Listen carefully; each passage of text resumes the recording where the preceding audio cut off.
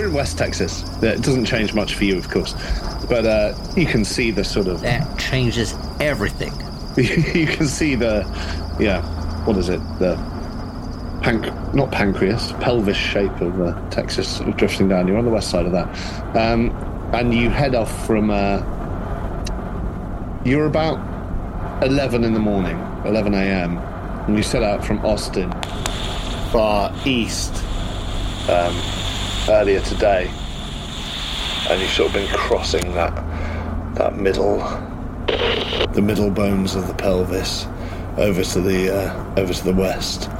And since Marathon, you've taken a dive south, and that's the track you're on currently. Am I cut out? Can you hear me?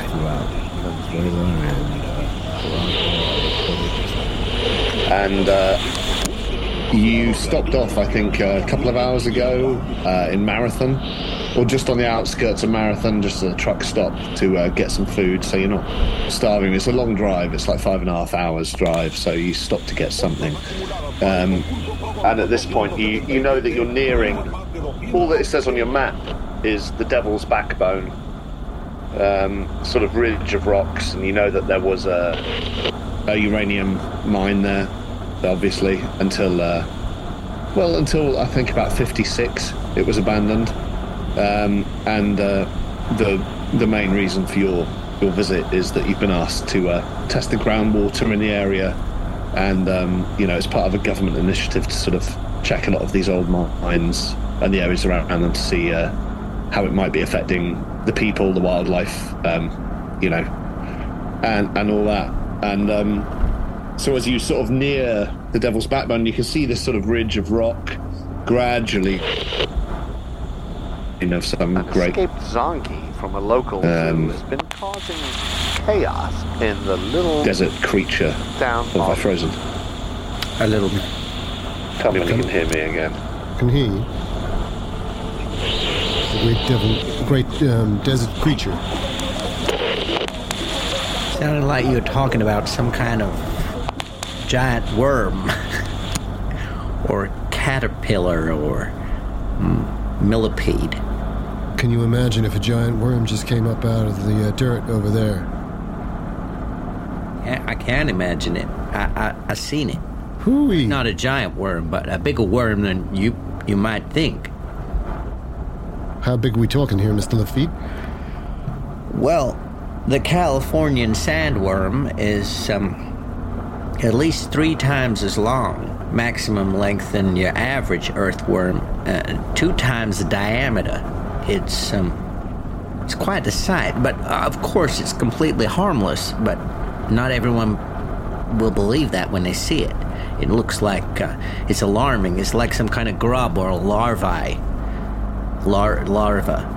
What would you say is the weirdest insect what you have ever seen? The weirdest insect? Well, I don't find them weird as such. I find them fascinating, but I suppose... You must have come across something in your exploits where you said, holy shit, that's the weirdest. That's not what I was expecting at all. Well, I tell you, you will know about stick insects, right? You all seen stick insects? Of course. Sure. You ever seen a leaf insect? Oh, sure. A leaf? There's a leaf insect in Central America that looks more like a leaf than a leaf, I would say. And you see that clinging. I've never seen that. When you discover it, when you come across, because if you don't know it's there, you don't know what you're looking for, there's no way of seeking it out. But when you see it, the body of the thing, the carapace, is fascinating, and the way its wings and limbs simulate not just the appearance of a leaf, but the way the leaf blows in the breeze, that's what I say is weird. But I know a lot of people say, praying mantis eat each other when they're making love, same as spiders. But, and then there's a tailless whip scorpion that's pretty strange looking. Look terrifying, to be honest, and to give you a little scratch, but they wouldn't hurt you, Yeah. My field is moths, though. A lepidopterist. Now, I got a question for you about moths. Go ahead. Well, I assume moths. If you were ever in a subterranean, like a mine shaft, an old mine shaft, long abandoned, and you were in the dark, pitch dark, mind you, no light whatsoever, and very dry, not a damp mine shaft, desert mine shaft, let's say Mojave, Texas, somewhere dry, and if you felt something on your face, would you say that was likely to be something living in the mine shaft? Is there any kind of moth or insect or fly that could feel almost like being caressed by a hand? What would you suspect? Sounds like quite a disturbing experience. I wouldn't say that there aren't any subterranean moths that have so far been discovered, but that's not to say that they don't exist. But I think that seems unlikely. I suppose that could be some form of. Let me think. Maybe a crane fly or anything that, like a June bug, perhaps. But I wouldn't feel that would be a caress. Was there a noise? Is this experience you had, or a theoretical? I don't hold much with the theoretical, but in this case, let us say that it is. Well, I would say the only strange thing I would add from the account that I was given was that in the experience of the party to whom this occurred, that there was no other real signs of life down there, you see. I don't think it was a very habitable environment, but I know from being in the desert myself an awful lot that you can have all kinds of life that is not necessarily immediately visible to the casual onlooker. Insects will survive anywhere. They are, a very resilient part of the animal kingdom. Well, so could well have been an insect, but a mine shaft, you're correct, is not a particularly habitable environment. That's why, to be honest, I was surprised that they wanted me to come out there with you, but I guess the groundwater might be a different matter. Is it true what they say about moths? That they're trying to get to the moon? It's a nice story. It's very romantic, and, there's not many romantic things said about insects of any sort, let alone moths, but no, I'm afraid it's not true they're trying to get to the moon. They do use the moon to navigate by, but... Well, that's the one. They're not trying to get... No, that's the one. I was going to say, there ain't nothing no romantic about insects trying to get to the moon. I would query their motivations. Yes. What do they know that we don't? These moths of yours, well, moon indeed, moths. all sorts. I expect we'll come to discover that insectoid creatures and know all kinds of things that we don't. Their knowledge may be far superior to ours, just different kind of knowledge. Well, I don't know so much about that. I've never seen a caterpillar riding along in a motor vehicle like we are right You ever heard of a hive intelligence? You know the way a bee communicates through dance? Yeah. But they don't drive a motor vehicle. They don't build a motor vehicle. Well, they certainly don't drive a motor vehicle like Beverly here does. Thanks. You're doing a real good job of keeping us on the road. Mr. Wait a minute, Beverly's driving? I thought I was driving. He's using my first name. Yeah. I said I was Jack, but Oh, apologies. I'm terribly short-sighted. I thought Beverly, or excuse me, Jack was driving. No, you knew I was Beverly because it was on the paperwork. I understand. No, but you are driving, correct? I just take my glasses off and give them a little clean. Try and work out which of you. It's all right, Mr. Lafitte. I'm driving, and I am Beverly, and I'm Jack. I'm more like a Beverly than a Beverly. How good are you at driving? As a percentage.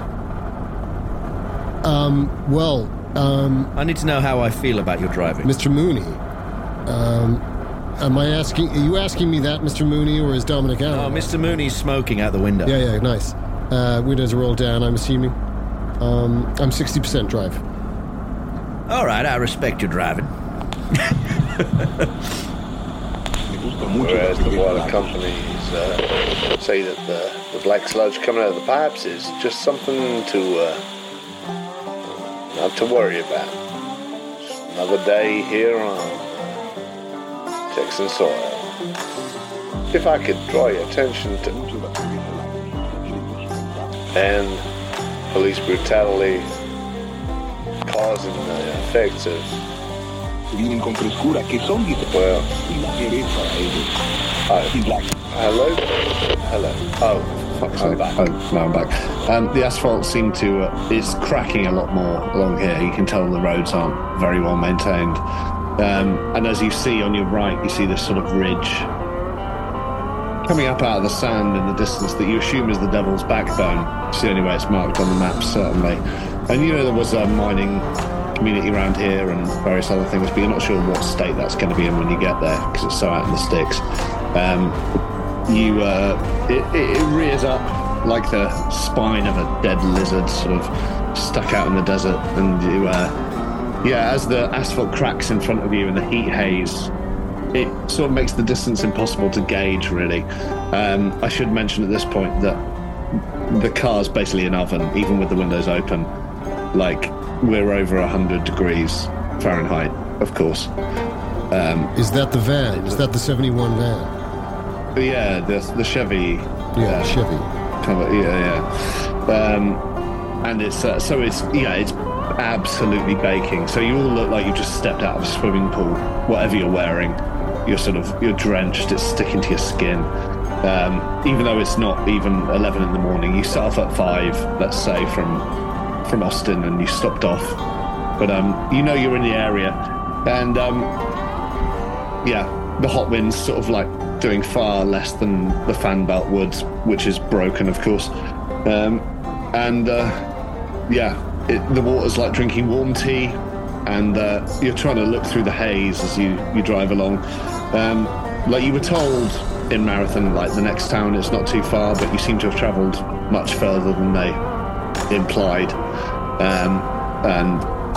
You haven't even seen so much as like a speed limit sign or a road sign in about the last 20 miles. But then you realise the gas gauge has just dipped below half a tank. So you're going to need some fuel soon, but at least you're sort of in the area. It might be slightly nervous because of the heat. Keep your eye on that fuel gauge there, Mr. Carstairs. Yeah. I sure will, Mr. Mooney. We don't want to end up high and dry and full of shit. And Say, Mr. Mooney, you any good with maps? You remind me. I'm not so bad with a map. Well, most of my maps are up here, young man.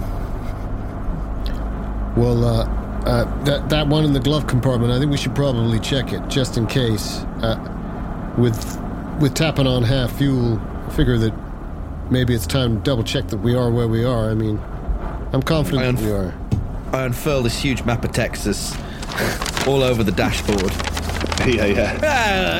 And I take a small pair of reading spectacles from my damp top pocket of my half-open shirt and affix them to the end of my nose.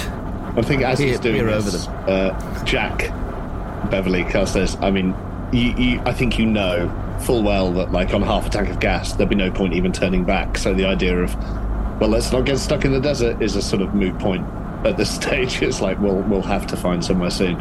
It's more of an act, I think, of reassurance to himself. Yeah. Absolutely. That he is where he thinks he is. But, you know, by the description of this, the Devil's Backbone speaks volumes, doesn't it? So... Yeah. And then you do see something as you're driving ahead. You see a glint of a sun reflection. You see this sort of what comes into view as a faded metal sign. It's like this sort of a happy-go-lucky cowboy sign. It almost looks like it could be in neon if they had the money, but they clearly don't. And it looks like it's dated back to the 1950s, from when there might have last been the uranium town surrounding the place. the workers, and there's a cartoon word bubble above the cowboy's head that says, "You're almost there, partner." Sort of pointing off on the right, and behind it is this sort of very weathered-looking Esso logo, which you recognise, and it says, there's a little wooden sign tacked underneath saying, 5 miles and turn right. And as you sort of follow along, there's another sign. Another tacked-on wooden sign that says, Abattoir, 3 miles. The Apocalypse Players present Highway of Blood, a Call of Cthulhu scenario by Alex Guyot, Ian Christensen, and DeVay Brian Jackson. With Dan Wheeler as Quincy J. Lafitte, Dominic Allen as Edward Ed Mooney, Joseph Chance as Beverly Jack Carstairs, and Dana McAleer as the Keeper of Arcane Law. This is based on a true story.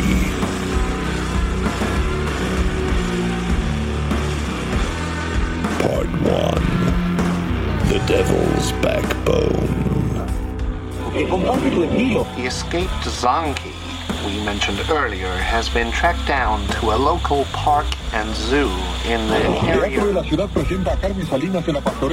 Our Eloin, Hua Nakrini, Agus Rinna Shears. There's a little wooden sign tacked underneath saying, 5 miles and turn right.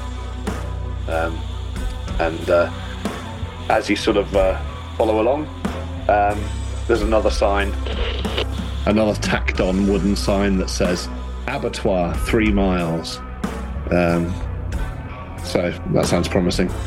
And the sign just underneath it, as you pass, you squint out of the window, out of the sort of dank humidity of your own sweat, and you see it says gas and food. And then, I don't know, is the radio on as you're driving through? Yeah.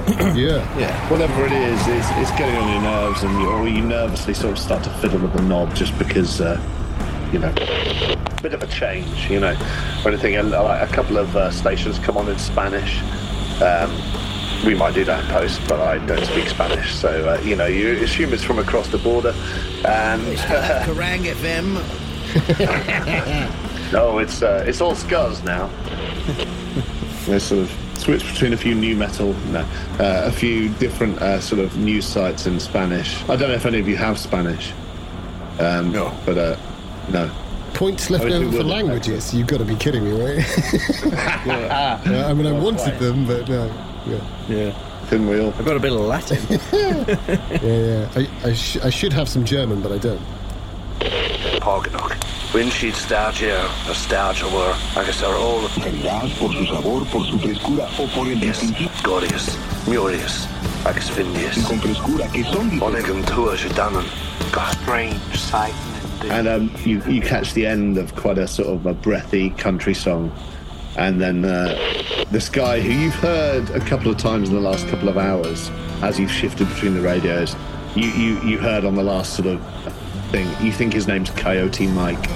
He seems to be like a regular on the local stations, and you hear his voice, which very sultry, deep Texan, trustworthy voice saying, welcome to another day in the 7th circle of hell, with the mercury expended to top 110 degrees here on the Devil's Backbone. Tomorrow ain't looking any better. As my old grandpa used to say, you can't change the direction of the wind, but you can always adjust your sails to reach your destination. I don't know where you're headed, my friends, but here's a little something to keep you rolling down the highway.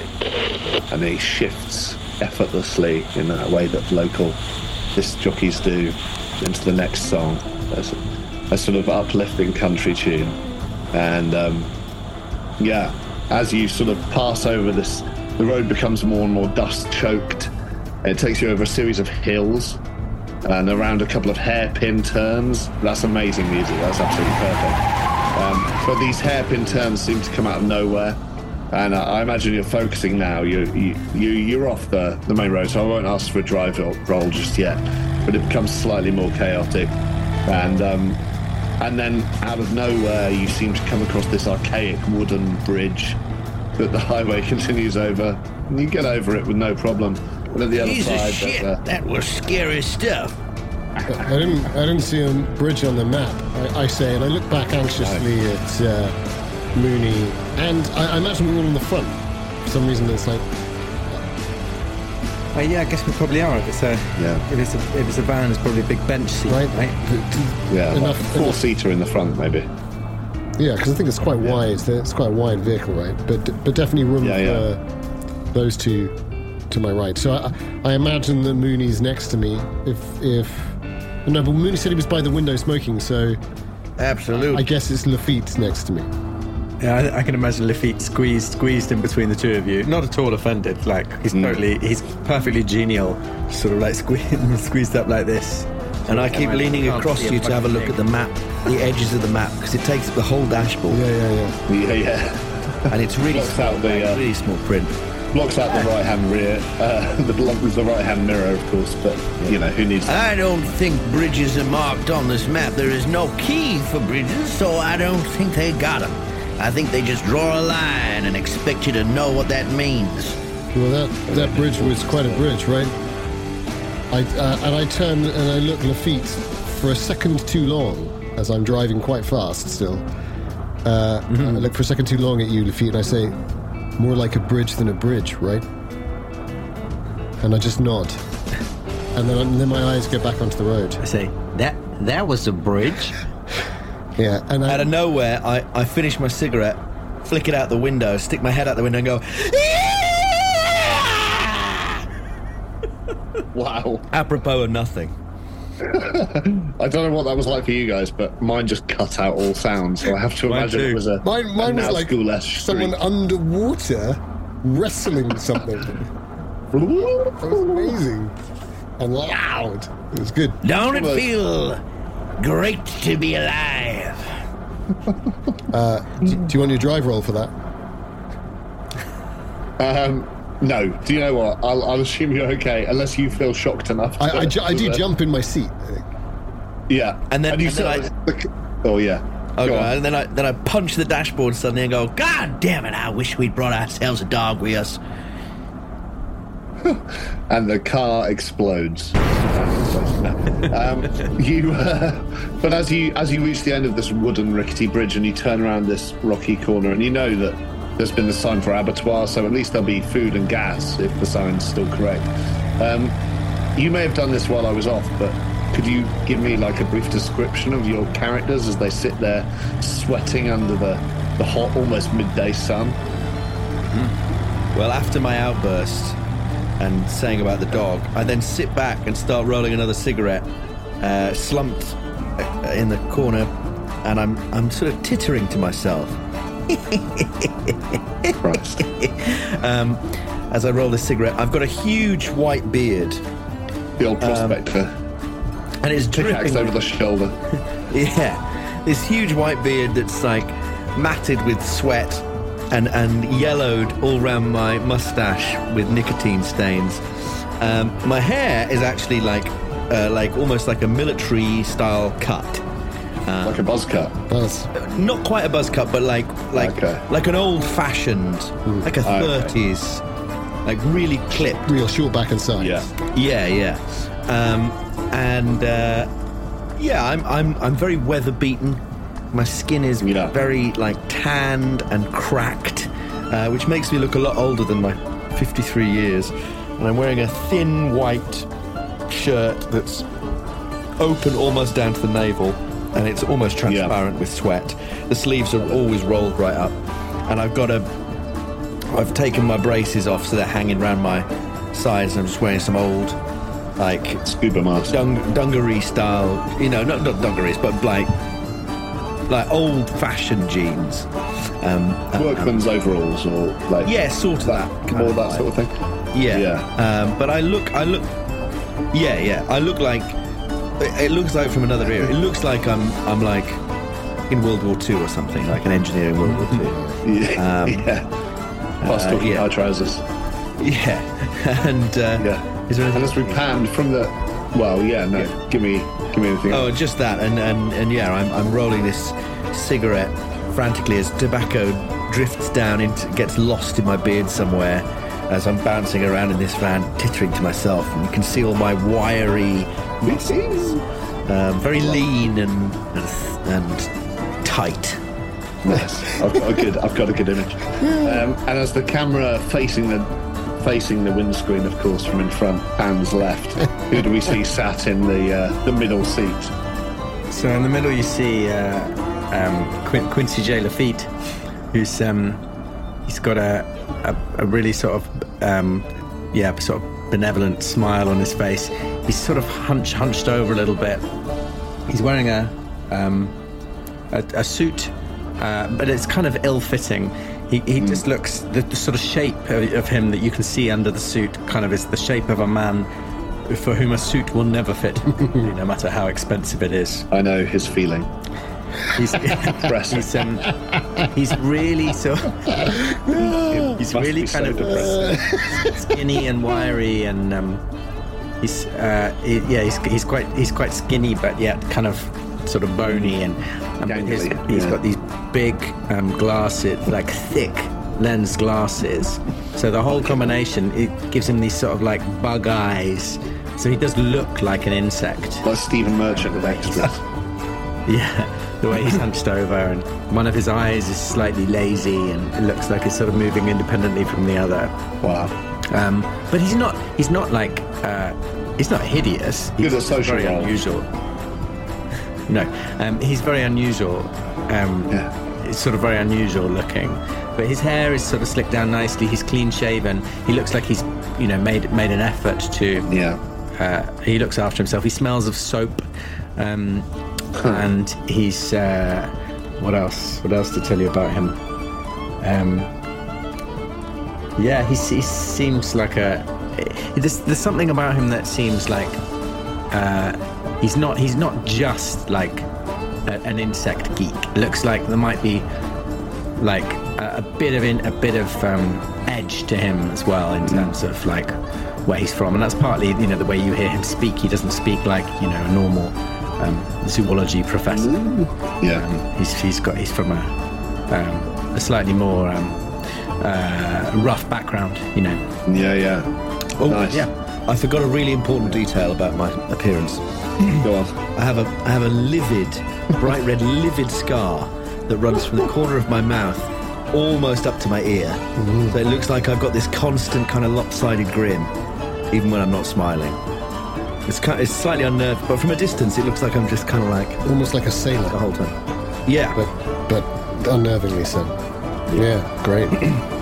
Sorry. Any distinguishing features for Mr. Lafitte? Apart from his like bug eyes. Yeah, of course, sorry, yeah. And his antenna. You will have noticed when he got into the car, when he got into the van, that he walks with quite a pronounced limp. Oh, yeah. But no, he's like apart from his thick glasses, he's clean shaven, sort of smart. His hair is quite smartly slicked, sort of salt and pepper kind of colour. Love it. So Beverly John Carstairs tends to introduce himself as Jack, just to avoid the conflict that comes with calling himself Beverly, which is his name given to him by his mother. He is in his early 30s. He has sandy, golden brown, curly hair. It's not worn terribly long, but it does come down to his collar.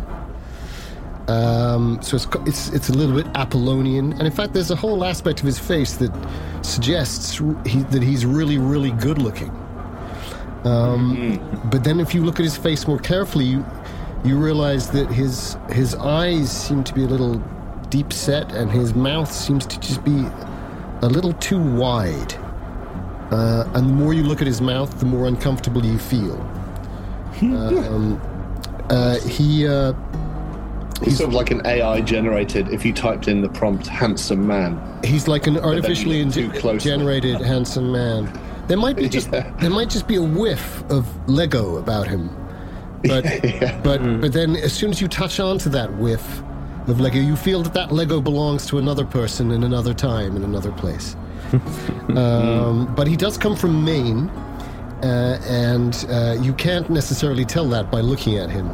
But that person in the other time and place would almost certainly be in Maine. He's wearing a cheesecloth shirt, which is undone by about 5 buttons. He did take his tank top off after about 3 hours of driving. It was totally soaked with sweat by then.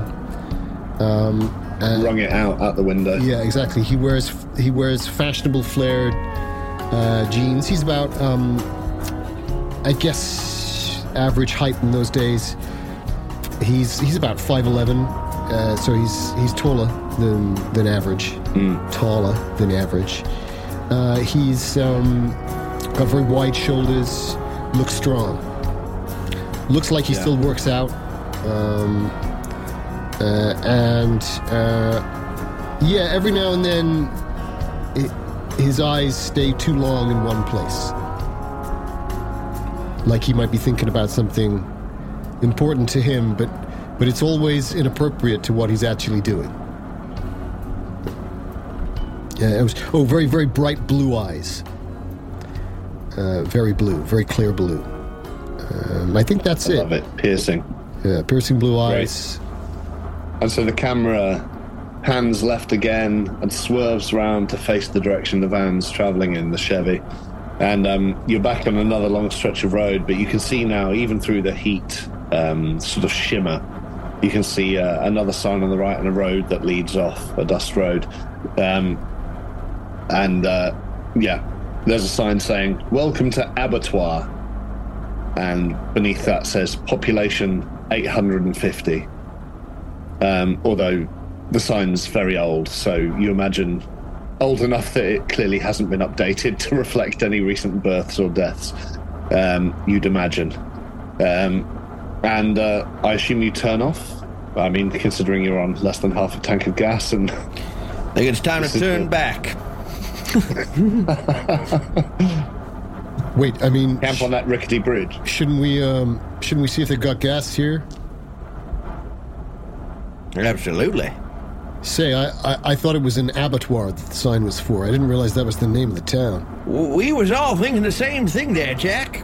I'm not gonna lie. Speak for yourselves. I didn't even see no sign. Well, I was thinking abattoir. I was thinking abattoir, gas, and food. Turns out it's gas and food in abattoir. Two things that are plentiful in abattoirs, but it seems from these last two signs that the town itself may be called Abattoir. And you take the sort of dust road off on the right, and you hit a couple of rocks, or there's a bit of bump on the roads, but doesn't seem like anything too major. I gotta say, America's a big old place. But it's funny, we've all run out of so many names that we have to call a place Abattoir. Well, the last town, I believe, was called Marathon. That's equally strange name. Obviously, I would argue this could have easily been called New Marathon, and we'd have been all right. Very good point.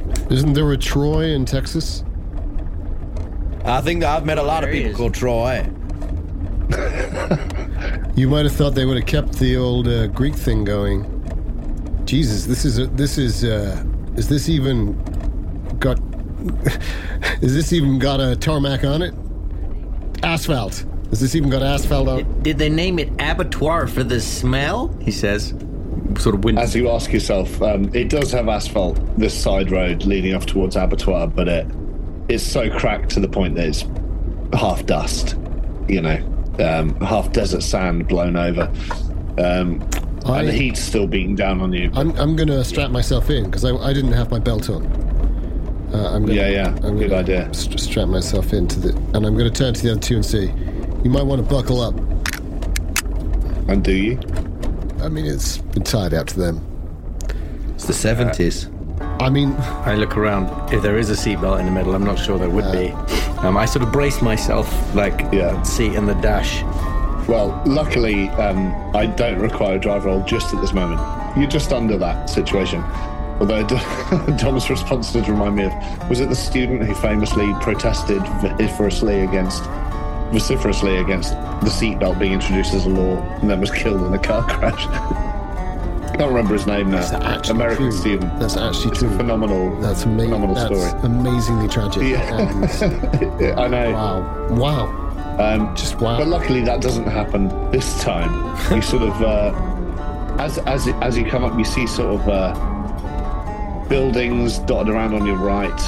You see sort of scattered old buildings, a mixture of like brick and wood. Some sort of canvas constructions, and then in front of you is quite clearly this Esso garage.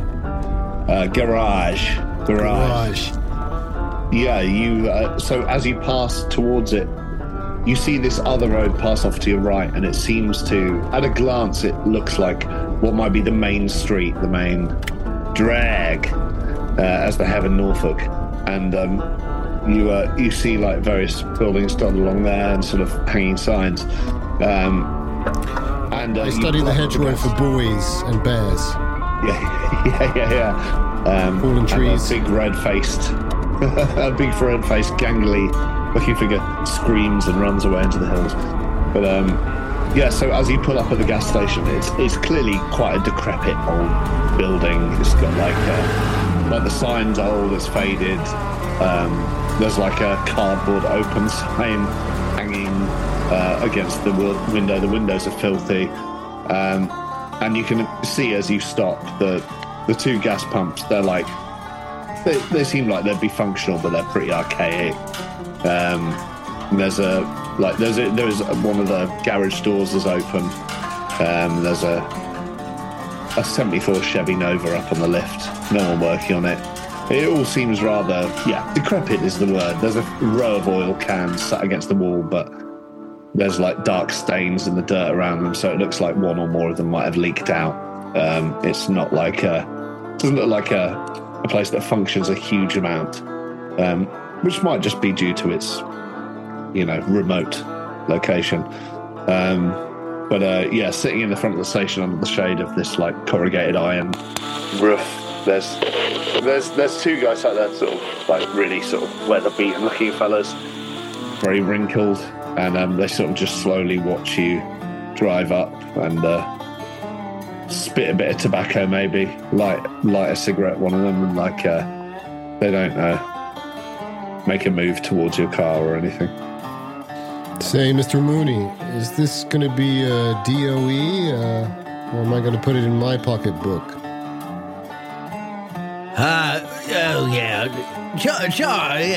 Charge it to the government. Fuck them. If you're happy with that, I know that. I don't think there's a man in the United States wouldn't be happy with it, except they're a government man, which I am, and I don't care. So, well, so long as I can say to the Environmental Protection Agency that I fought a good fight when it came to the gas. You happy with that, Mr. Lafitte? Yeah, funny man, Mr. Carstairs. Thank you, sir. Oh, I'm just along for the ride. I know you'd like to keep the peace. You like to keep the peace. Disposal. I don't want to make you the middleman or nothing. Well, you shouldn't have sat me here. I smile an horrifically wide grin. Oh, this man's a comedian as well. Lucky to be on this journey. And I just hold it for a few seconds too long, and then I just drop it, and my eyes are kind of dead. And then I go to the door, and I open the door.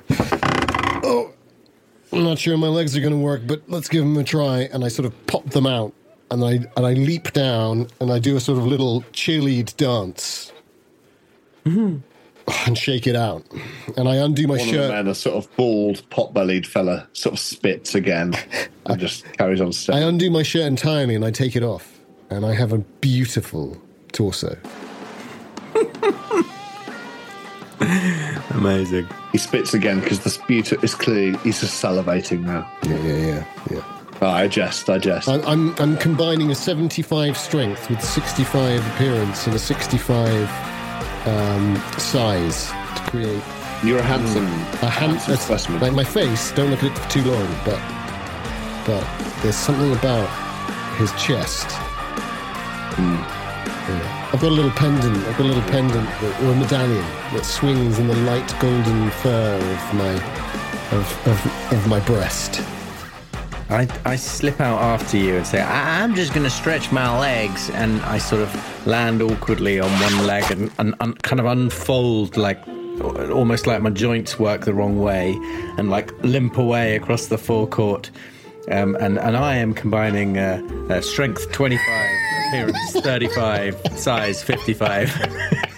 Luckily, I'm just barking They're mad. all drawn to you, like moths to a flame. I I genuinely don't have enough strength to actually support my own average size.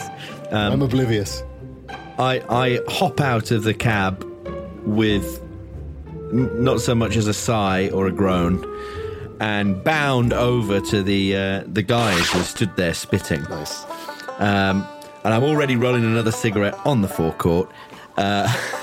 And I say, well, howdy do? How's it going, fellas? I say, we was just driving along here, and we couldn't help but notice that your town is called Abattoir. What a strange name. There must be a story there, and I'd love to hear it. Cigarette? There's two guys like that. There's only one who was spitting, and he sort of declines the offer silently. I used to chew myself, but well, I ain't got no many teeth left to do it, so I have to suck now. He says, all right, and he spits again. And then the guy next to him this guy's got like sort of I nod broken admiringly. tooth, pot belly. Yeah. And then the other guy is just silent as well, but he's got more closely cropped, like grey hair. You can tell he's got navel tattoos and stuff like that. It looks a bit more hard boiled. And he sort of goes, yeah, and offers his hand out for a cigarette. Yeah, I hand it to him, start rolling another one. Where do you get those, that ink there, sir? Well, yeah. That's, in the military. See much action? Big one?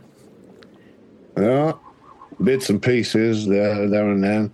I don't like talking about it much. Do I, Joe? And Joe's the guy next to him with the broken teeth and sort of the balding pate and the pot belly sort of spits again and goes, he don't like talking much at all, no. But I can tell you about where I got mine. And he shows you his arm, and he's got a tiny little tattoo compared to the other guys. And it's of a truck, but it looks like it was drawn by a child. And he goes, I got that for driving the longest long-haul distance.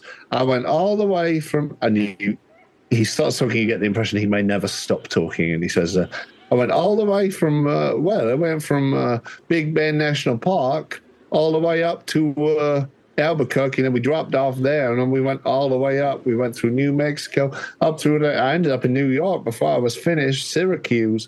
And folks around here, I ain't ever heard nothing like it. But, what brings you here? And he spits again and adds another clump of chewing tobacco. Just to find out what brings us here. That's exactly what brings us here.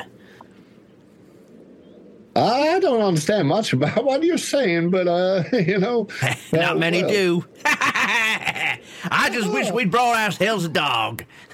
Yeah. And he laughs in a very similar vein to you, but the guy you gave the cigarette to with the close-shaved grey hair sort of remains quite silent and quite stoic looking.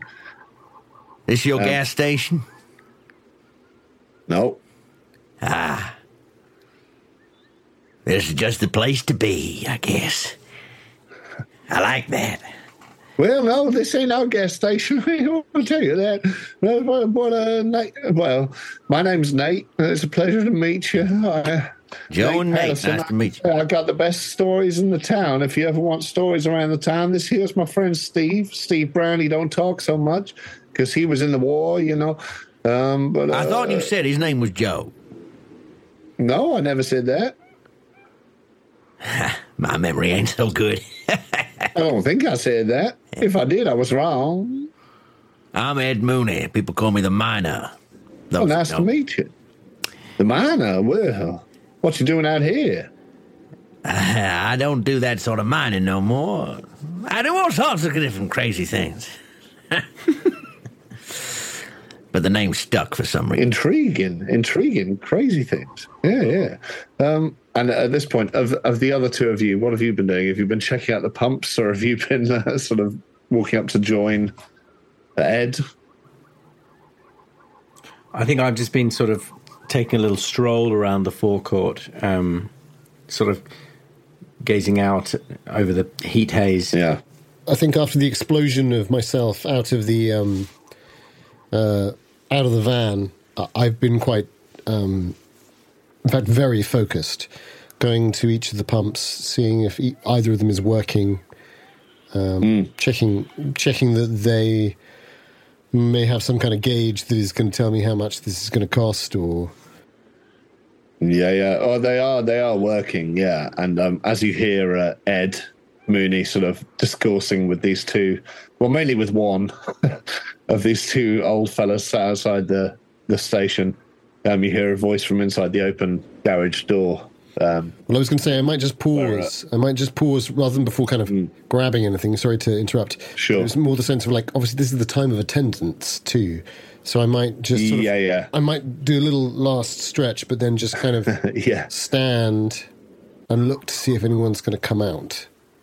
Yes, for sure. And he doesn't, it's not that he's berating you for touching the pumps or anything, but you hear this voice from inside the garage sort of saying, you looking for fuel? And this guy wanders out. And you see this as well, Ed and Quincy. And he is quite a slender guy, sort of salt and pepper hair, quite lean, but very clean overalls for a mechanic. Got sort of oil rag hanging at the back of his back pocket. He says, I can fill her up for you. No problem at all. That would be real kind. Didn't want to take you away from the... is that a 68 or a 71 Chevy? 71. You got a good eye. 71. Yeah, but if you want to carry on with that, I'm happy to fill her up. Absolutely. Well, you want to look into as well? I mean, you want that fixed, don't you? And you see he's looking down towards the back left of the vehicle. I think my face becomes like that of a child's in that moment. and I suddenly look incredibly anxious. And then the mask goes back on. And I say, oh, I didn't know if there was any trouble. Let me see. We may well want that fixed, yes. He looks at you quite kind-heartedly. It's not like he thinks, oh, here's a chump. But he sort of says, it's all right. The roads around here are rough enough not to notice at first, but you got a flat there at the back. Oh. And he goes around to the back, and he goes, and another. Don't suppose you got any spares. I got one in here. I could rustle up another from the old scrapyard. But these two tires ain't taking you nowhere. Do you not feel a bump at all on that last road? Well, gee whiz. I did feel a bump, that's right. And that bridge was quite... Well, let's just say that it was quite the experience. And I scratched my head like a sort of... like an 11-year-old. And I look over. I don't look at him. I look over at Mooney, who mentioned that thing about driving. And I look down at the wheel and I go, Well, I don't think the department's going to cover it, and I know the agency won't want to. You mind if I talk to my two colleagues about this? Do you? Yeah, we're going to need Of course. I think we got one spare, but we'll need the other one. And I say that, and I'm not 100% sure. Do I have one spare? Could you do me... Well, is there a luck roll to be done? Maybe a group luck roll to see if you do have a spare tire? Luck, I love it. Group luck. Mine is... Who's got the lowest 55. luck? It's always me. Mine's 70. 55 is the lowest luck. That's the kind of group I like. Dude, that's really unlucky. 55 is a good luck. I mean, that's... Yeah. We've had 35, right? Here we go. Yeah, 42. Oh, great. So you say, yeah, well, we gotta... I guess that's you coming back, perhaps, Quincy, as he asks you that question, saying, yeah, I'm sure we got a spare. Is it your vehicle, to be clear? Okay. No. No, it's not. Okay, great. Is it Jack's vehicle? I can't remember I think who it's owns. been given to me by the in the environmental The government. protection agency, but I drive it regularly, so I know it. Yeah, you'd know that there It is. feels one, like yeah. it's mine, I think. And Right. and so I say I'm pretty sure we've got one. No, but I mean, like, I don't think he did know, and I think he suddenly, No. if he could sweat any more, he would sweat more and go like, shit, I didn't know that very well, did I? But I think we swing open the back. I swing open the back and I point to it, to the guy, like a little, like a boy who's done something wrong, and I go, I've just got this one. Anyway, and I close that up and I go, say, Mr. Lafitte, Mr. Mooney, Sure. we got a couple of done tires here. They're real bust out.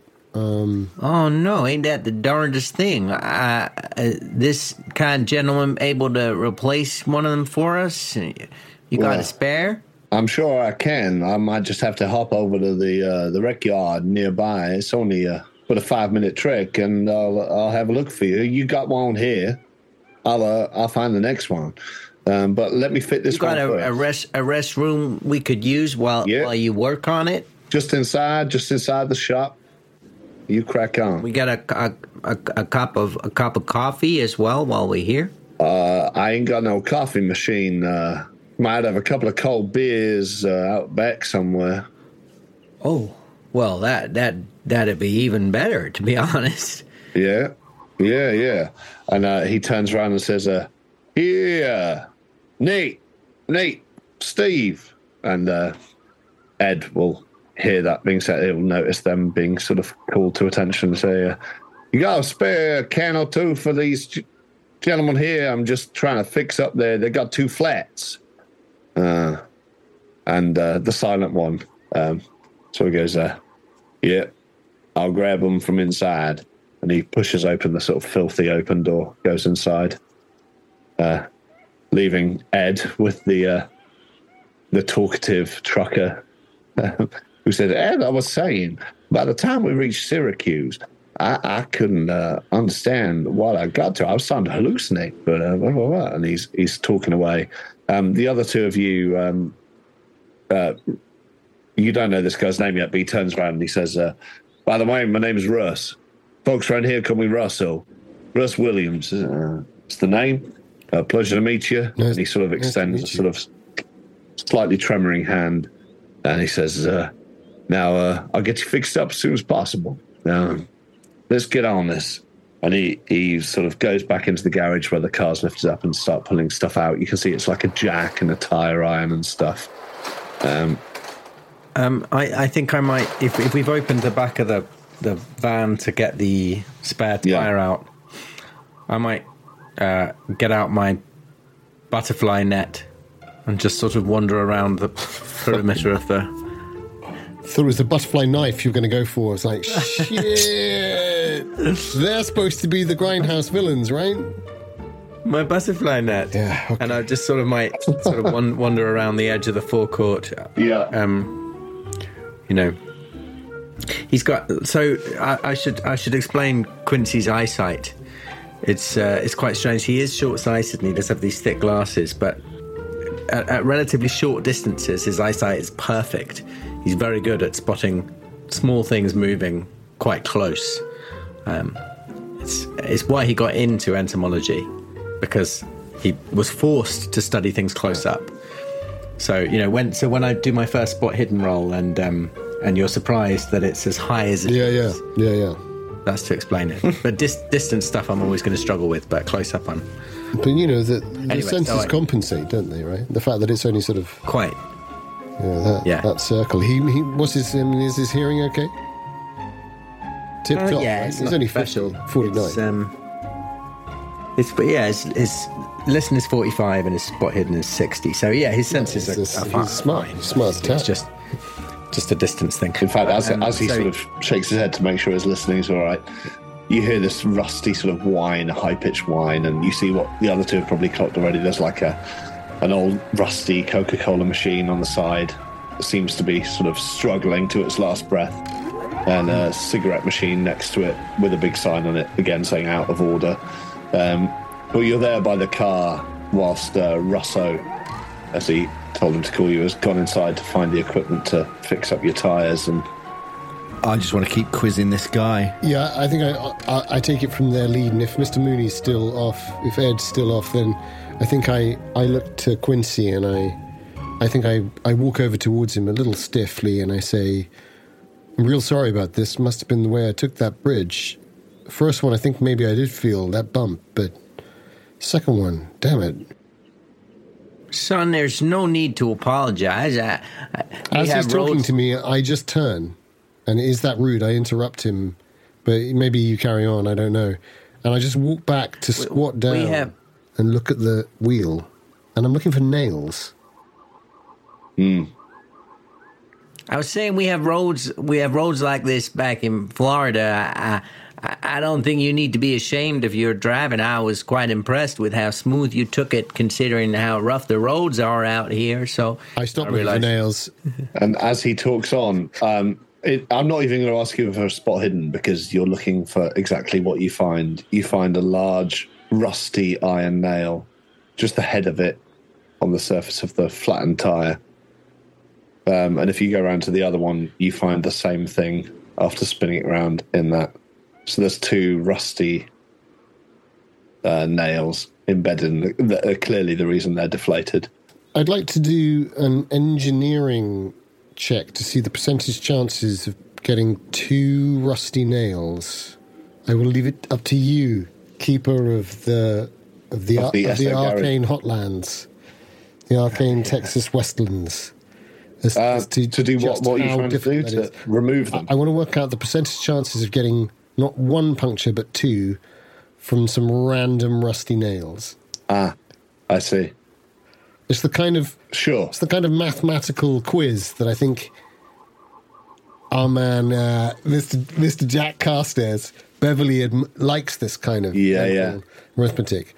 I look back at Lafitte and I say, I'm real sorry. I didn't listen to that last bit. I'm just thinking about the chances of us getting two nails in two tires on a road like this. Yeah. I mean, two away from a fumble. So. Oh, wow. You're right there. Did you inhale a fly? Cracking fail. So you, you can't really tell. Your mind goes through certain things and you're like, well, that does seem strange. But at the same time, I guess it makes sense if two nails were next to each other, could be off a plank of wood that's the same plank of wood. We weren't really paying attention. You can't. Basically, I say to Lafitte, logical deduction. What are the chances? What are the chances? And I take. Can I take one of the nails out? Maybe. Yeah. Yeah, and I just got this nail, and I stand next to him, and I just keep looking at the nail. It's just a rusty, big iron nail. I pass it over to you, and I say, more like a nail than a nail, huh? And I take it, and I say,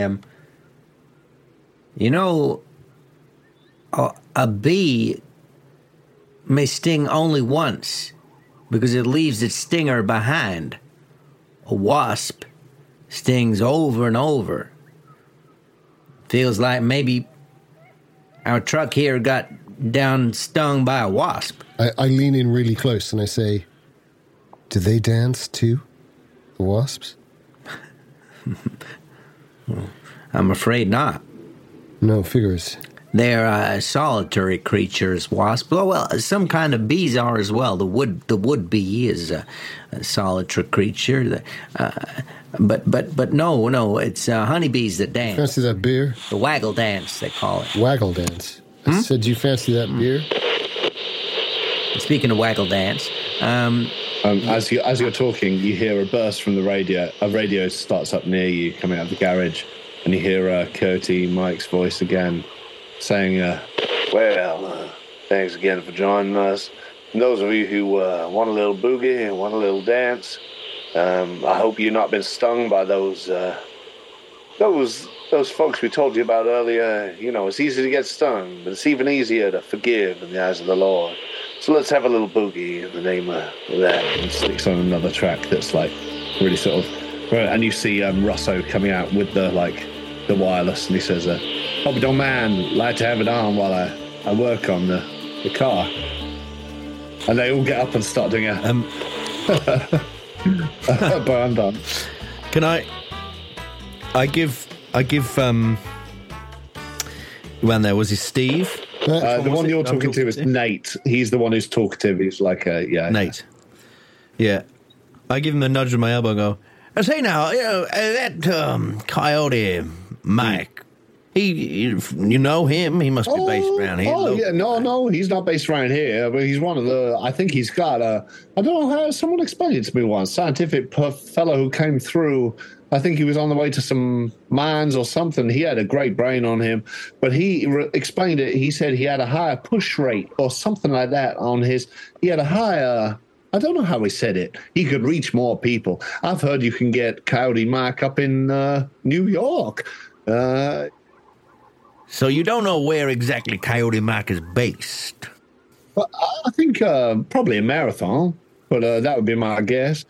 He's just a comforting voice. Makes a lot of sense. Like him, man. Say, I just got a hankering, a wild, violent desire to do a crossword. You ain't got a newspaper. Oh, yeah, I don't know. And then the other fella comes back out with a few cans. They don't look exactly cold, but they look cold enough to. I mean, compared to the heat you've been in, they look absolutely delicious. Steve, the silver-haired guy with the tattoos, and he sort of hands you one and says, "Hey, and one for your friends as well."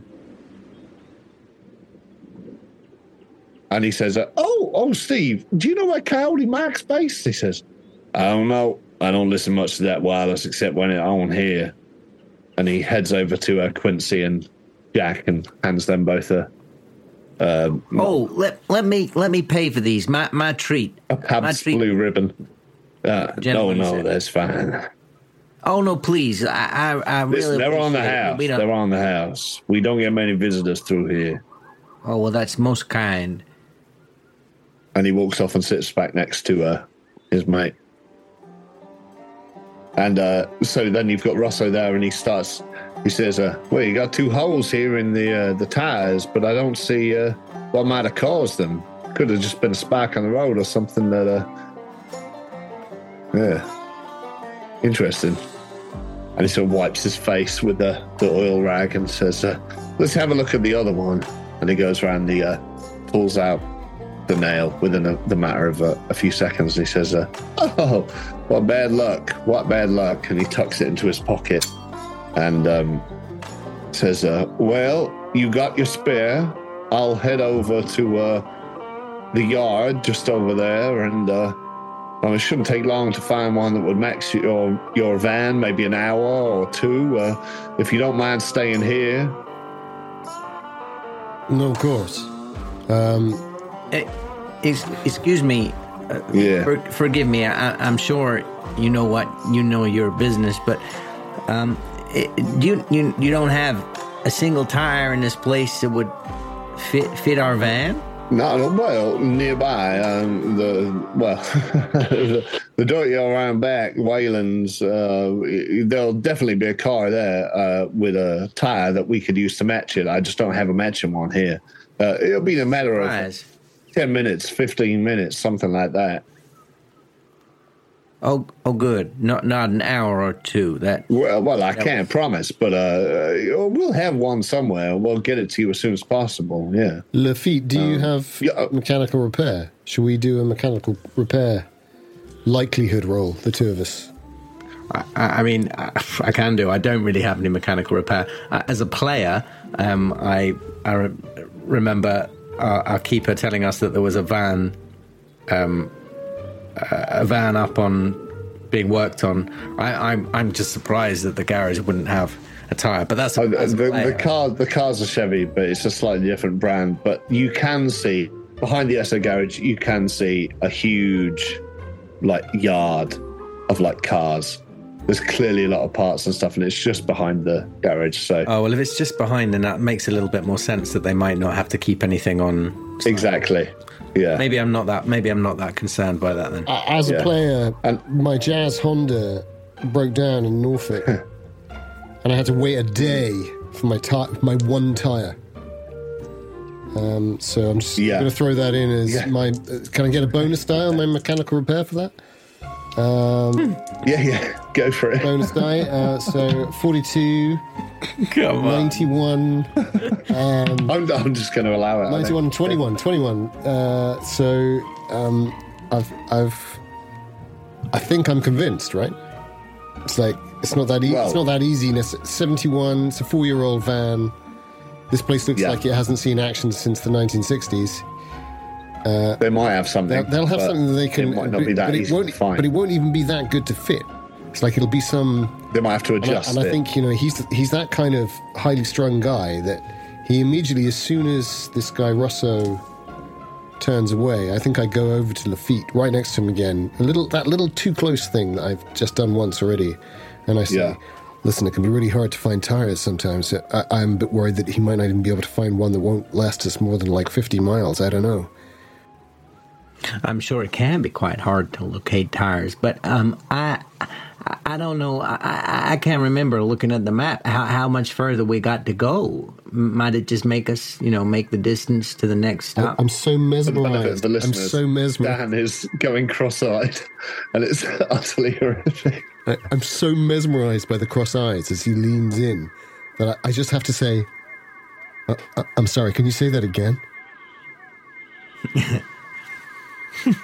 I said I can't remember how far it may be to our next stop, so perhaps a temporary fix on the wheel would do the trick. I don't know. He reminded me awfully of a zookeeper. Oh, my uncle was a zookeeper. My uncle Francis Lafitte. They used to call him Romeo. Mr. Mooney. Mr. Mooney, is that? As you're having this discussion, Russ sort of comes out and he says, well, I'll go back round to the rec yard, see if I'll be able to find something relatively soon. You'll be right here for a little while at least, you'll be right here. And he sort of looks to Nate and the other guy. Has anyone got a newspaper? I'd just like to read the news. The pot-bellied guy you've been talking to, the trucker, says, "Yeah, you can get a newspaper. They'll probably be down at the bar, down at the motel bar. They'd have them down there, down at the last stop, they call it. That's the place for food and news and all that stuff. It's only a way along there." I'm gonna go get myself a newspaper. So if anyone wants to accompany me, I'm gonna be walking down to this. How far are we talking here, stranger? Russo sort of says, well, you could, but you'd be better off waiting till the next stop or going back Marathon way. I don't know what brought you down here, but the food here ain't so good, and I don't. I'm not looking for food. You must have cloth in your ears. I'm looking for a newspaper. Right. Well, Nate here might be right then. I suppose that might be the best place to get one. Yeah. Oh, can I do a psychology roll on this man to see if he is talking exclusively about the quality of the food, or is he warning me about something else?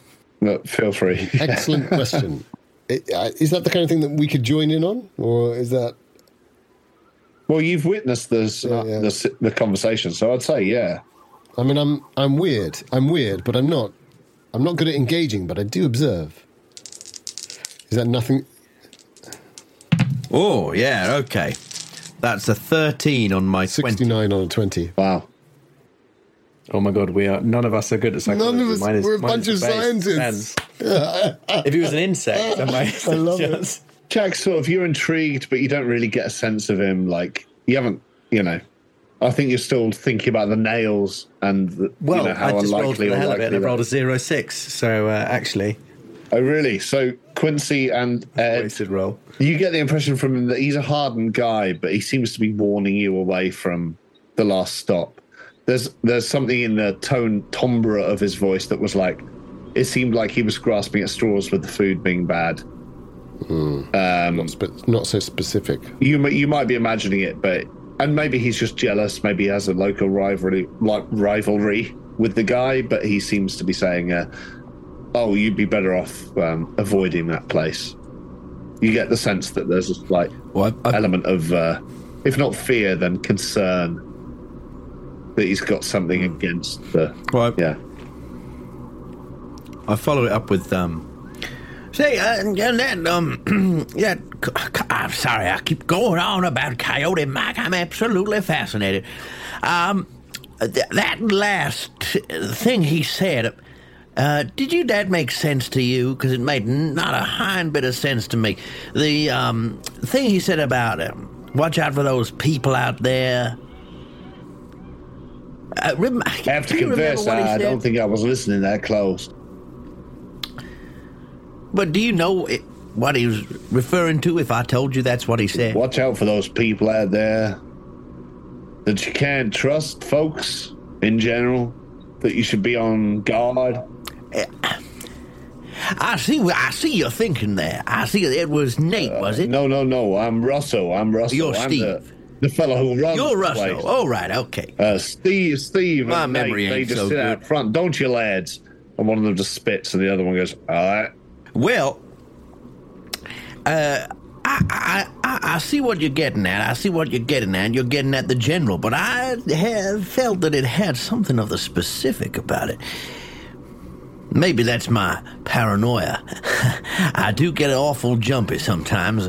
Don't know why. Well, just do. As you say that, he sort of chuckles, not nervously, but sort of conversationally, and he gets down on a knee to like look at the tires and the one he's just rolled out, and he sets the radio down and he goes, well, I don't know general from specific. I just listen to the music.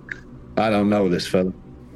I lean down next to him, not getting down on my knee, but just leaning over him, so my beard is kind of touching his face, and I just say, because I've seen some things, I've seen crazy things out in the desert sometimes, and I just worry sometimes that, you gotta be careful, ain't you? Yeah. You gotta be damn careful. Weirdly, I'm going to this bar. God, I wish I had a dog. However creepy you just were, oddly, he reacts quite calmly and just sort of chuckles along with you and says, yeah, we all seen things out in that desert. Anyway, I'll get on with this. And starts concentrating on the car. I call back. I start walking off in what I assume is the direction of the bar. And I call back and go, maybe it was me you saw. Maybe it was me. And he looks up. Maybe it was He looks up at you and smiles quite gently and just shakes his head just slightly and looks back to the tire. I just stand there and stare at him for quite a while. Yeah.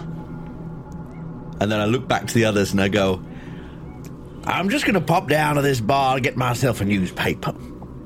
Anyone want anything? Nate, the talkative trucker sort of goes, no, I'm all right, partner, but you help yourself. You might find yourself a newspaper down there or whatever you guys are looking for, whether it's an egg breakfast or a bacon sandwich. It's up to you.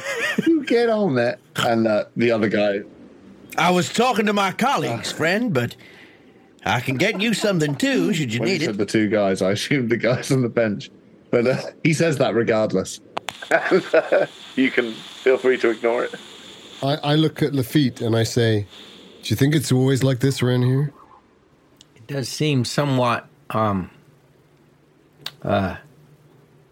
I hate to use the word backward because I know that's the word people would have used to describe the place where I grew up, but that is, let's face facts, it is somewhat backward around here, isn't it? It's all right, I come from Maine. Oh, well, you know exactly what I'm talking about. Do you think we should all wander down to this motel bar, see if we can get a bite? I'm nodding at you, and I point at Mooney, and I say, we're with you, Mooney. Let's go. It's okay, we'll bring these bottles back. I imagine they're bottles, they were probably cans, were they? Pabst? blue ribbon. Is that what were they cans? I think that's what he said, yeah. 3 No cans of cans. Pabst Blue Ribbon. Yeah. So we don't retcon that. I gesture with the can. I say, "We'll bring these bottles back," and then I look at them and go, "Damn it, sorry." Anyways, And they Your go, eyes are worse than mine. no wonder you hit them nails. And then chuckles away. say, Mr. Mooney. What? Are you talking to me? You want me to wait for you? I shake my head and I I'll put wait my hand in here. my pocket and I take out a really damp $5 bill. A really damp fire eye. Yeah, that Shoot too. him. That too. And I waft the bill as I walk over to Russo and I say, "This okay for deposit?" Oh, yeah, that'll do nicely. Thank you so much, sir. And he sort of takes it and tucks it into the front of his very clean overalls. Yeah. Says, if you are going down to, the last stop,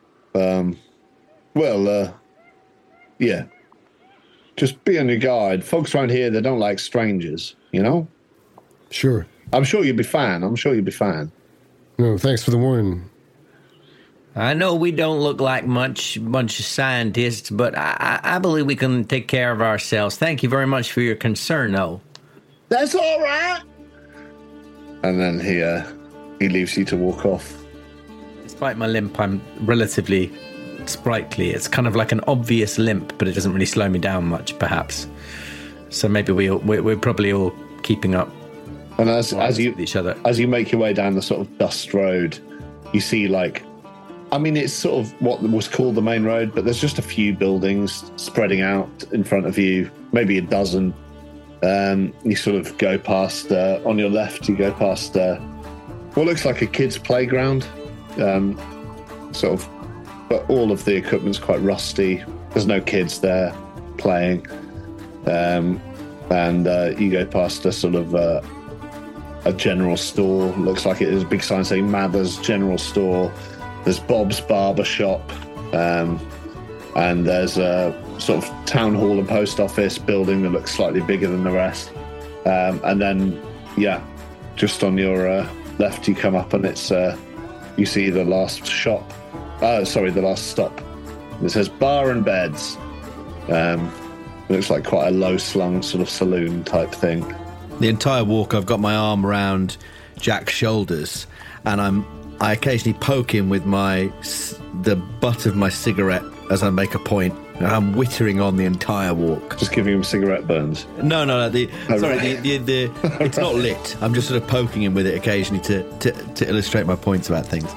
As you get towards the last stop, you do see there's a few local folks sat around. No one seems to be doing very much except sitting out and chewing or smoking.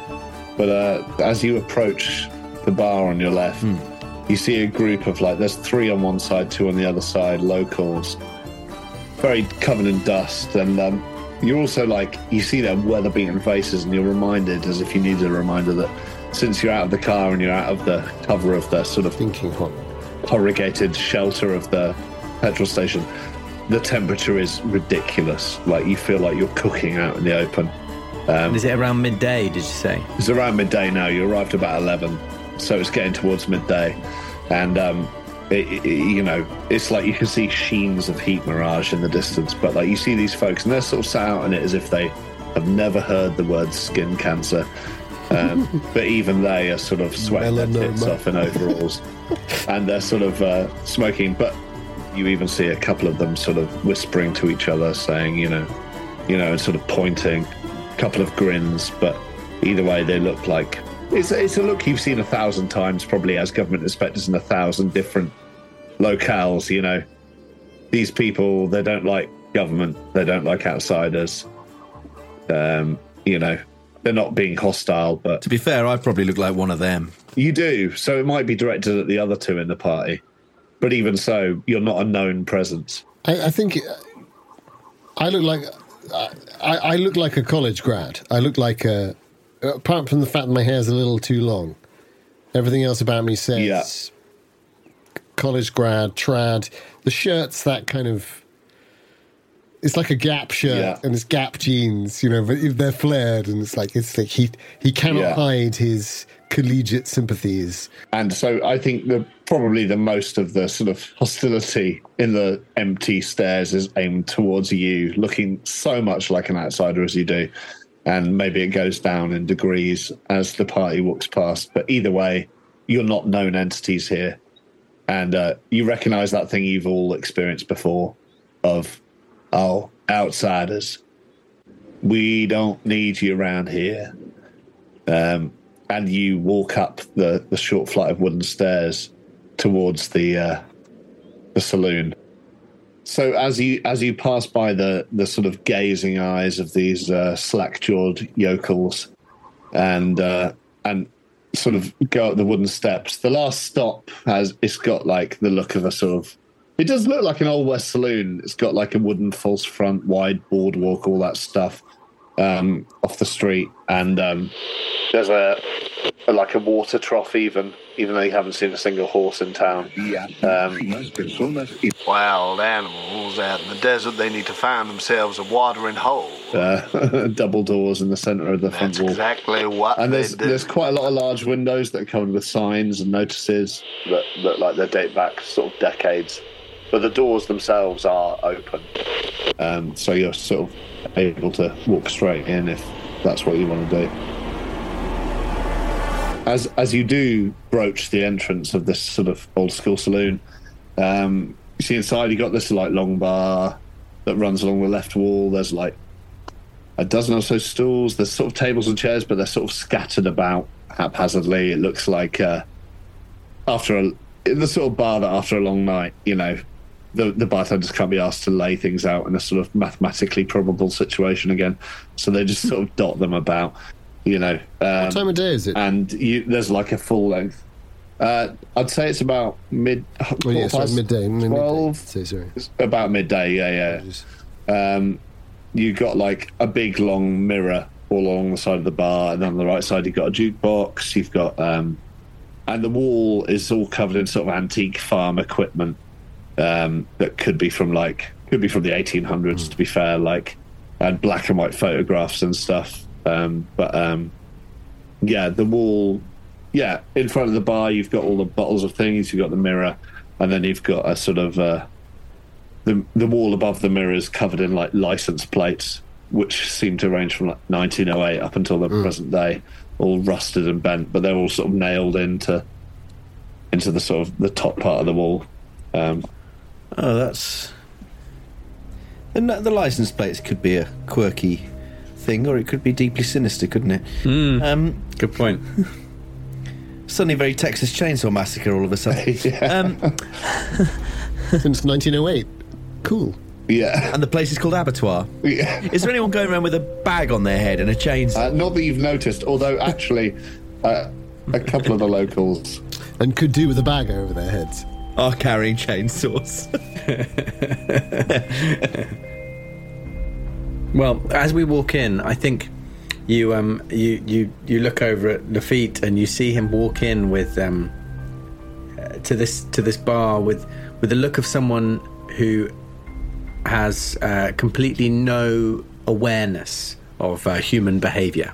That's certainly the impression you get, that he's not at all worried about these characters sat outside, or the fact that it all feels a little bit shifty. Totally bright and breezy, just sort of waltzes straight in. And yeah, you get the impression it's because he is completely naive. You get that impression. I walk in, you see me walk in, and I immediately go around and start looking at all the black and white photographs. Not because I'm naive, but because you get the impression that I'm completely insane. What is your sanity? Low. Oh, God. In fact, I'm talking to some of the photographs. I go up to them and go, "Well, you're a handsome devil. How'd you end up in a place like this? I suppose you're long dead now, eh, sonny?" I'm not sure a starting low sanity means. I think it's nice. What? It means he's got low sanity. It's an in-game hint. I like it. Yeah. A warning. I'm not insane. I'm eccentric. Very fair. Insane's going to be a lot worse. I smile at Mooney as he talks to the pictures, and I say to myself under my breath, which I think Lafitte can hear, is, "No, it's a good thing to do." And I walk on over to the bar, and I'm actually looking to see if they've got any ice behind the bar. Well, as you look over there, and as Ed looks at the photos, most of the photos initially, they could be from the 50s until onwards. They seem to show sort of, there's a couple of miners in sort of dusty gear, sort of posing and sort of grinning outside the front of a mine opening. And there's some others of, just townsfolk. Could you give me an idea roll as you look through all the pictures, if you wouldn't mind? Me? Yeah. Yep. If you're the one sort of searching these pictures. What was this, an idea roll? Yeah. That's a success. That's 63 on my 85 intelligence. So you're looking at all these pictures and you're thinking of other pictures you've seen of the same era, of like little villages that seem to like, they want to, usually when you're getting a photo taken, it's a big deal, right? So you want to accentuate the sort of fullness of your society, the happiness of the group. It's not that people don't look happy. A lot of people are smiling. But you do suddenly realise, and you think back to the playground you passed on the way here that seemed quite rusted and decrepit, and you suddenly think about the lack of children in all of the photos, and in the town in general, you haven't seen a single child yet. And it's not necessarily sinister. I mean, it's quite hot outside, but just seems odd considering these photos also don't have any of the younger generation in them. It's just, something that you notice, let's say. And is there a suggestion of how far these photographs go back in terms of how old the town is? You'd imagine at least until, it's certainly before the mine closed. The mine is nearby, the uranium mine, but it closed around 56. So a good 30 years ago, but this goes back to maybe the 40s, and there's no no sign of it. Okay, so there's nothing from before the turn of the century or anything like that? Not that you can see initially, no. And as Jack approaches the bar and sort of, I guess you put your hand down the bar or whatever, you're having a look into the mirror behind the don't look into the mirror behind the spirit bottles. You hear a voice saying, "Oh, hello there." I look at the mirror and I say, "Lighter, is that you? Lighter?" That's me, Lighter. No, this tall lean man in his sort of late 40s, dark eyes, stringy black hair, and a pencil moustache, sort of comes out and says, "Hello? New folks. Food, was it? Drinks? What can I get you?" It's a ghoul.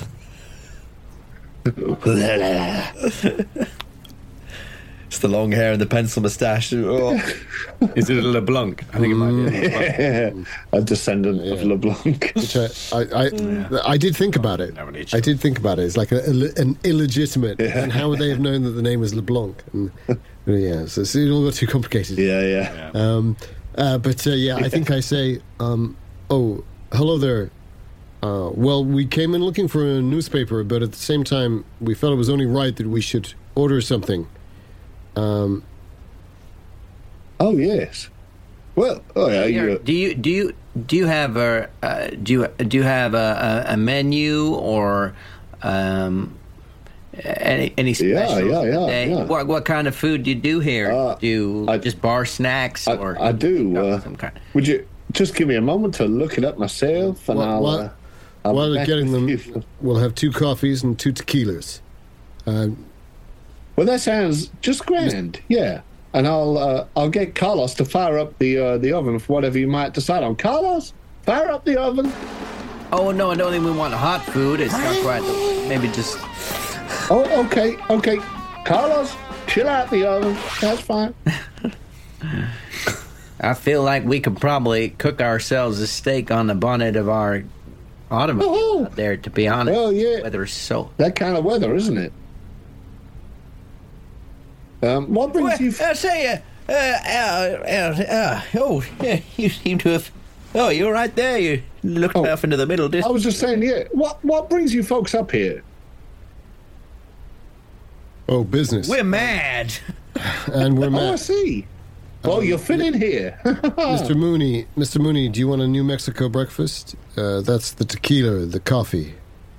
Of course I do, yeah. Do you have milk? Only in the tequila. Well, of course. We put the worm in the coffee. I can read you off the menu. I might not be able to send it to you just this moment, but you could have a burger and fries, ham and cheese and potato chips. You got a BLT with potato chips, liverwurst and cheese with potato. I mean, anything you want. Pork pies. We got barbecue ribs and cornbreads. What sort of things are you folks looking for? We're going to have a little conference, if that's all right with you. Oh, yes, of course. On that New Mexico breakfast. Let's make that 3 of each. Do you have a pitcher of iced water? Of course we do. Iced tea or just the water? Peach iced tea for anyone? I think maybe just the water would be fine. That's fine. Best outside of Georgia, but we'll stick with the water for now. You're quite right, gentlemen. And I'll take a burger and fries. Excellent. That's $1.55.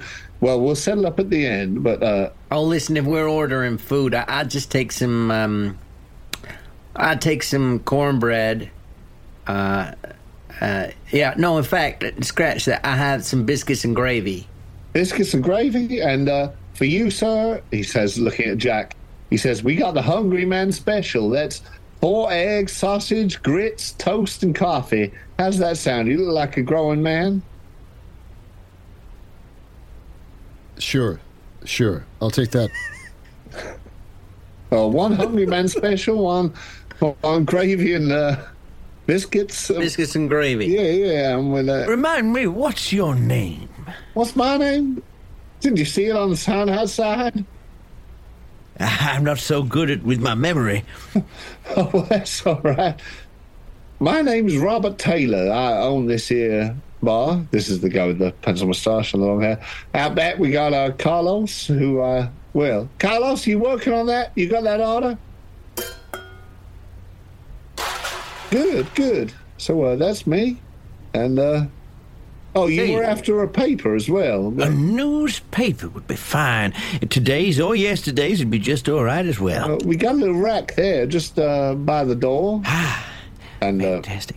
Hey, say, what do you think of those people at that gas station? Funny folk, huh? Well, I know Russo. He's a nice gentleman. I don't know much about him, to be honest, but they seem like... Really? Why, did they treat you odd? No, just they were colorful characters. I like that a lot. Yeah, you can find your share of colorful characters around here. Some people have called me a colorful character time gone by. Can you imagine that? As he's saying, you find your fair share of colourful characters here. Maybe one of you looks around and notices that Lafitte is on the floor with his ear to the floorboard, listening for Death Watch Beetle or anything other that might be, living in the floorboards. Oh, really? Yeah. Well, do you want to do me a listen roll? Yeah, just I'll before they Hear learn. the Shoggoth. Yeah, under the Chainsaw.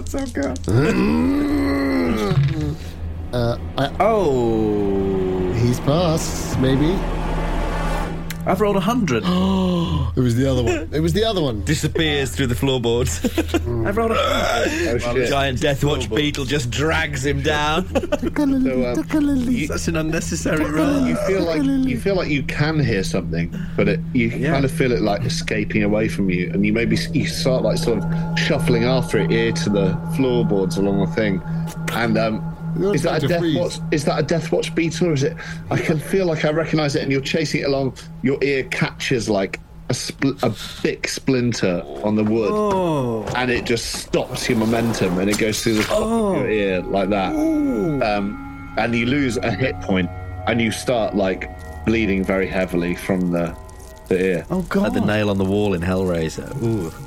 I mean, I'm actually immensely relieved that's all it is, to be honest. Yeah, Blood. it could have been worse Does psychologically. the blood start dripping through the floorboards and the camera? It does. Through. It does, yeah.